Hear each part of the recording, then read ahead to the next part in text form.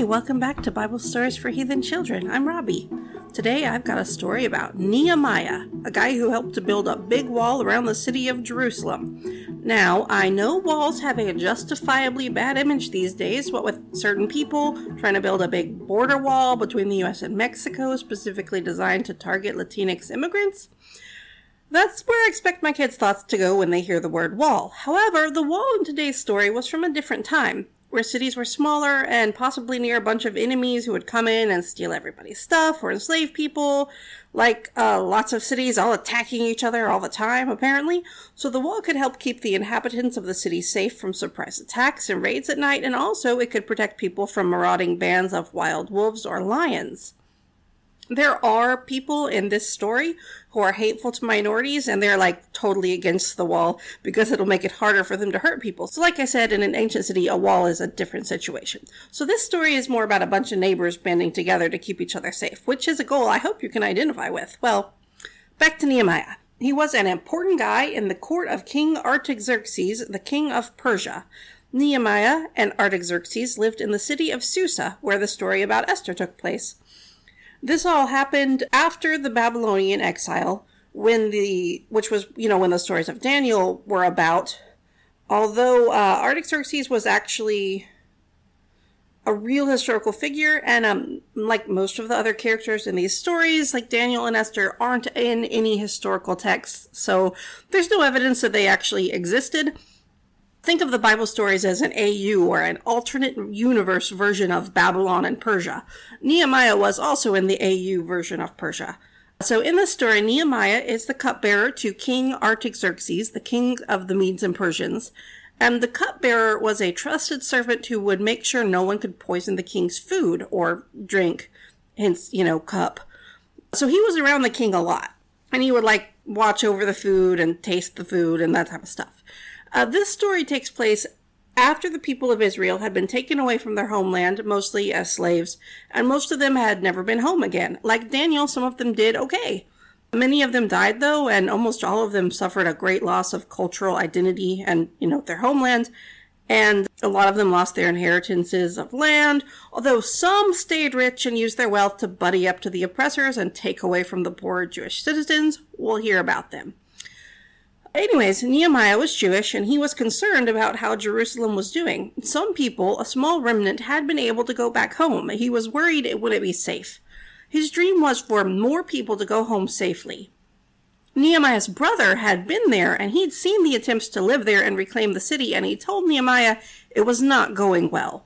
The city was mostly destroyed, the walls were reduced to rubble, the gates had been burnt to ashes, there was famine, the rich took advantage of the poor, who were always in danger of starvation, and the people who tried to live in Jerusalem were unprotected and vulnerable to attacks.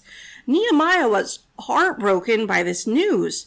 He felt sick from how sad and worried he was. Perhaps you felt like this before. Have you ever been so sad you felt like you were sick? He probably hadn't thought returning from exile would be easy, but the news was still bad. He wanted to do something. He prayed that God would forgive people for their sins and help them back to safety in their home. But that's praying, that's not really doing. And that's what Nehemiah thought too. That's more him deciding his intentions and hoping God would be on his side. Well, while he thought about what he could do, he still had to go about his daily business of taking care of the king's food and drink. And the king saw him. He had never seen Nehemiah looking sad before. King Artaxerxes said, "What's wrong, Nehemiah? You don't look like your usual self. You don't seem sick, though. You seem sad. You seem heartsick." And then Nehemiah was kind of afraid to speak up and tell the king what was going on, but he did anyways, because he was talking to the one person who had the power to help him, or if this conversation went badly, completely crush him and his dreams and his whole existence. So he said, "King, may you live forever. It makes sense for me to be sad when the city of my ancestors is in ruins of ash and broken stone." And the king's like, "Okay, what do you want?" And, you've heard people say go big or go home. Well, Nehemiah wanted to go big and go home. It's a joke. Oh, so Nehemiah says, "I want to rebuild the city." That's like a big goal. That's like a really big goal. But he didn't just have a ridiculously big dream. He had specific ideas of how to achieve that dream. So he asked the king for permission to go. He asked for letters that he could present to governors of the districts between Susa and Jerusalem so he could have safe passage. And he asked for letters from the king so he could show them to the right people to get supplies like timber to help rebuild the walls and gates of the city and keep people safe. And King Artaxerxes said yes to all of that. So Nehemiah headed toward Jerusalem with some soldiers to protect him and some important letters. And then, like some guys, we'll be hearing from them again, they weren't happy about this. They were called Sanballat the Horonite and Tobiah the Ammonite, and they had some other friends too. And they heard someone was coming to try to make things better for the Israelites, and that made them really angry because they were like benefiting from the oppression of the poor Israelites. And also, I guess they're just hateful jerks. Well, Nehemiah got into town, and like nobody knew why he was there. There's some important visitor from the king. What's he doing? We don't know. So he went poking around secretly at night, trying to see what all needed repaired. So he snuck out of the valley gate, and that needed repair. And then he went alongside the wall as far as he could. The dung gate needed repair. The fountain gate needed repair. The walls all over the place were just broken bits of rock, not really walls. It was a real fixer-upper situation. He knew it was pretty bad, so he went back and he told the city officials, you can see that Jerusalem needs repairing, but we can rebuild it. God's on our side, and the king is on our side. This was his Bob the Builder moment. Can we build it? Yes, we can! Then the officials got really excited. Let's start rebuilding right away, they replied to Nehemiah. But Sanballat the Horonite and Tobiah the Ammonite and some new guy, Geshem the Arab, they all heard about this plan and they tried to make trouble. They're like, hey, are you planning to revolt against the king? This is a common tactic in these stories. The people with power try to tell the kings that the minorities are a huge threat. But Nehemiah is not worried. That's not what the story does. So he says, he tells them that God was with him, Nehemiah, and the Jews, and they'd build the wall back, and it really wasn't any of Sanballat's business, because it wasn't Sanballat's city, and it doesn't have anything to do with him. But he was still mad, though, but Nehemiah didn't care. He just organized the builders. So next comes a lot of lists. And actually, they're kind of interesting lists. They are lists of all the people who worked on what gate. And you can go read the book of Nehemiah if you're interested. I'm not going to say everybody's name because it won't mean very much to you. It doesn't mean much to me. But some families worked on the sheep gate, and others worked on the fish gate and all the walls around there. The poorer families all built what they could, but the rich families didn't lift a finger to help, and I guarantee you Nehemiah noticed that. So some people rebuilt the old gate and the wall near there. No, it seems to me all these gates are old gates. And then this guy, his usual job is making delicate things out of gold, and he was working his booty off rebuilding the wall. And another guy whose job is making perfume and nice smelling things also helped. Priests and teachers helped. Merchants helped.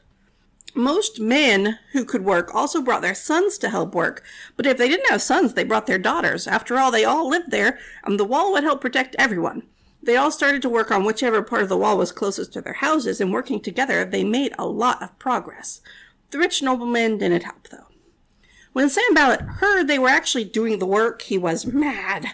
He walked around the workers, sneering, "They think they can build this wall. Can they bring burnt stones to life from these heaps of rubble?" And his buddy Tobiah was like, "Ha ha, yeah, if even a tiny fox tried to climb on what they're building, the wall would fall apart. Ha ha ha." And Nehemiah just ignored him. He prayed that God would pay them back, and then just kept working.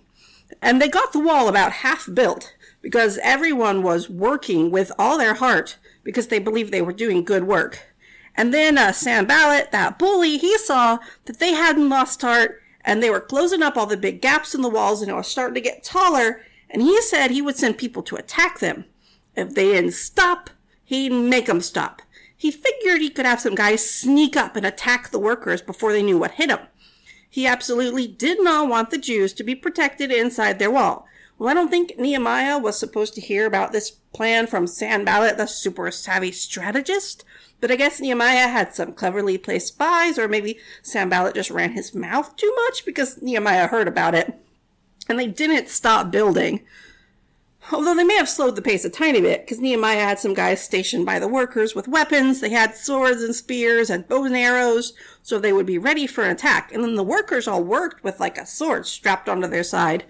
And they always had their weapons at the ready, because the wall wasn't built. And their enemies knew they only had a short time if they wanted to attack, while the people were vulnerable without having to worry about a big wall in the way. And so all of those who could fight always had their weapons with arm's reach, even like at dinner, even when they were like sleeping, their weapons were right there. But the next threat did not come from outside the walls they were fixing. It came from the inside. The people were hungry.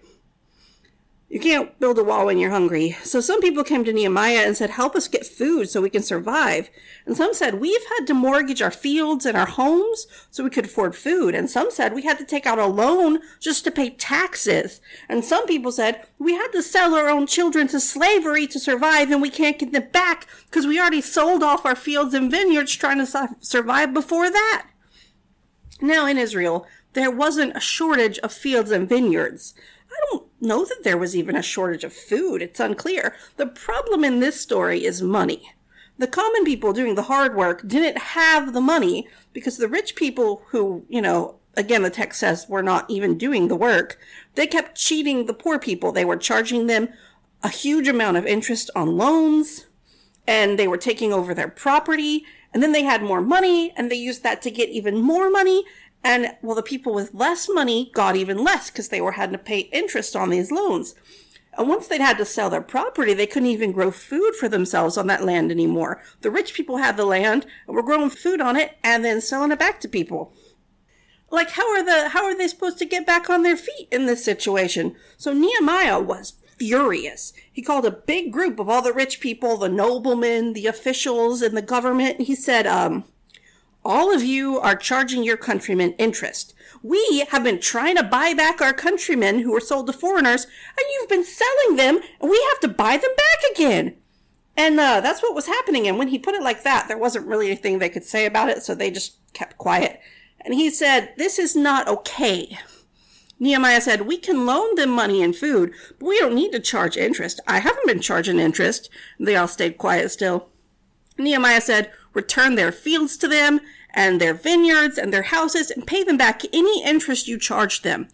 And to the officials, he said, stop charging so many taxes just so you can be ridiculously rich while everyone else is starving. And they actually agreed to do that. Everyone else agreed to give back the money that they had charged interest, or the food they had taken as interest, and the property. And Nehemiah made them take an oath that they would do that, and then they actually did it. Nehemiah actually became the governor of the whole land of Judah for 12 years, starting in this time period. Most governors taxed the people really heavily, but Nehemiah did not do that because it was too big of a burden for the people. So meanwhile, after sorting out this issue and, getting people food, they did get that wall finished, though they hadn't put all the doors back in the gates yet. And then Sanballat and his buddy Geshem sent a message to Nehemiah saying, hey, you should come have a meeting with us outside of your wall on our turf. This is a great plan. And Nehemiah knew that this was definitely a trap. So he replied, no, I'm really busy on an important mission and I cannot come. Then Sanballat sent the same exact message 3 more times, and Nehemiah sent the same reply 3 more times. I'm really busy doing this important work and I can't come. So then Sanballat sent a 5th message that said, so we thought you should know there's a rumor that you are planning to rebel against the king, and that's the real reason you built a wall. And the king might hear this rumor from somebody, so you should have a meeting with me about this. And Nehemiah said, I know where that rumor came from, Sanballat. It came out of your own head. But that wasn't the end, because someone else sent an urgent message to Nehemiah, and it said, hey, people, we don't know who, but people are going to kill you tonight, so you should hide in the temple. But Nehemiah's not a priest, so he's not really supposed to just go to the temple just to hide to save his own life. And so he knew that was just like a plot from Sanballat to make him look bad, so he said no to that too. And then, actually, only 52 days after they started, the people finished the wall. But there was more trouble with the noblemen, because one of Sanballat's buddies, Tobiah the Ammonite, was related by marriage to some important nobles, and the nobles kept spying, like the rich people and the people in positions of power, they kept spying for Sanballat and Tobiah. And they kept talking about what a great person Sanballat's buddy Tobiah was. Well, he couldn't end all of those issues in a day, but Nehemiah did find out that the high priest had given this guy Tobiah, who's not even an Israelite, a room in the temple, like where they worship God. Obviously, that's not like in accordance with the rules. So Nehemiah threw all of Tobiah's stuff away. He went into the room and he just tossed everything. And he said, Tobiah is not staying in this temple anymore. And then he had it all cleaned. And then Nehemiah found out that the officials who had been taxing people so heavily, they weren't even giving basic portions to the priests that the priests were supposed to get. So the priests couldn't actually do the priest work because they had to, be working for food. So he fixed that. And then he found out that the high priest's son had actually married Sanballat's daughter. So he got rid of the high priest's son too, but I don't think he could just get rid of the high priest, so he prayed to God to take care of that whole mess. And in the meantime, a whole bunch of exiles came back, and they started building houses in Jerusalem so that people could actually live in Jerusalem. And then they had a big dedication party, and they had found the books of the law. Apparently they'd been lost. I guess that's what happens when you don't, pay for your priests to do priest work. Anyway, they found these books, and Ezra the scribe got up, and he read all the books of the law that Moses had written. And if you guys remember anything about Moses, you'll know that a lot of those stories that Moses wrote, from the really early parts of the Old Testament, there was a lot of instructions for daily life, but also a lot of stories that were just really important to the people. And when Ezra read these things and Nehemiah and the other priests explained what he was reading to the people started weeping and crying and mourning. And I don't exactly know, but I feel like maybe it's because they thought they should have had access to these stories and these words all along, and they had lost it. Well, I say books of the law, and law sounds kind of dry. And honestly, I think some of it's dry personally, but some of it's really interesting and good instructions for how to live in society, that if you grow food in a field or orchard, you shouldn't harvest every last bit of the crop. You should leave some around the edges, or, what doesn't come off the tree the first time. Leave that for people who are poor and don't own a field or orchard so that they can pick it, take care of their family, and no one will go hungry. And that's God's commandment to the people that has been passed down in this text. Another one was that every loan should be forgiven and every slave should be set free every 7 years. And of course, there's the rules about, giving harvests to the Levites, giving portions to the Levites, the priests who work at the temple. So I kind of wonder if they wept because it was sad to them that it's sad that they'd ever been exiled for their country and that they'd lost these books. And also maybe, this information would have come in really handy a long time ago, and not following the laws in these books had harmed most of their society.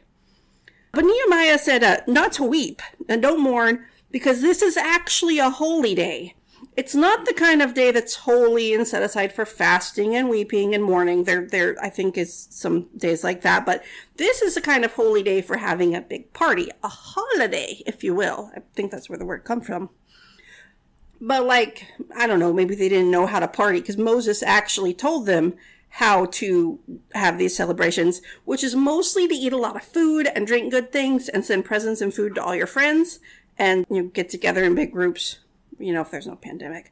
But that's okay, because Nehemiah filled them in on everything Moses said.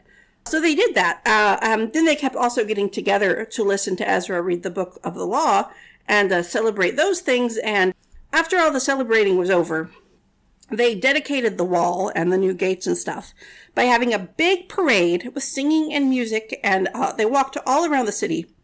They walked up and down the steps of every gate, walking around every gate and looking at all the different parts of the wall they had built. Can you imagine, hey, I put that stone right there. Oh, look, I built this one. And everyone was really excited. and everyone was talking and laughing and singing and celebrating, and they were playing instruments. They were all so excited that you could hear the sound of their joy from miles and miles away. And so they rebuilt the wall to protect the people, and they resettled the land.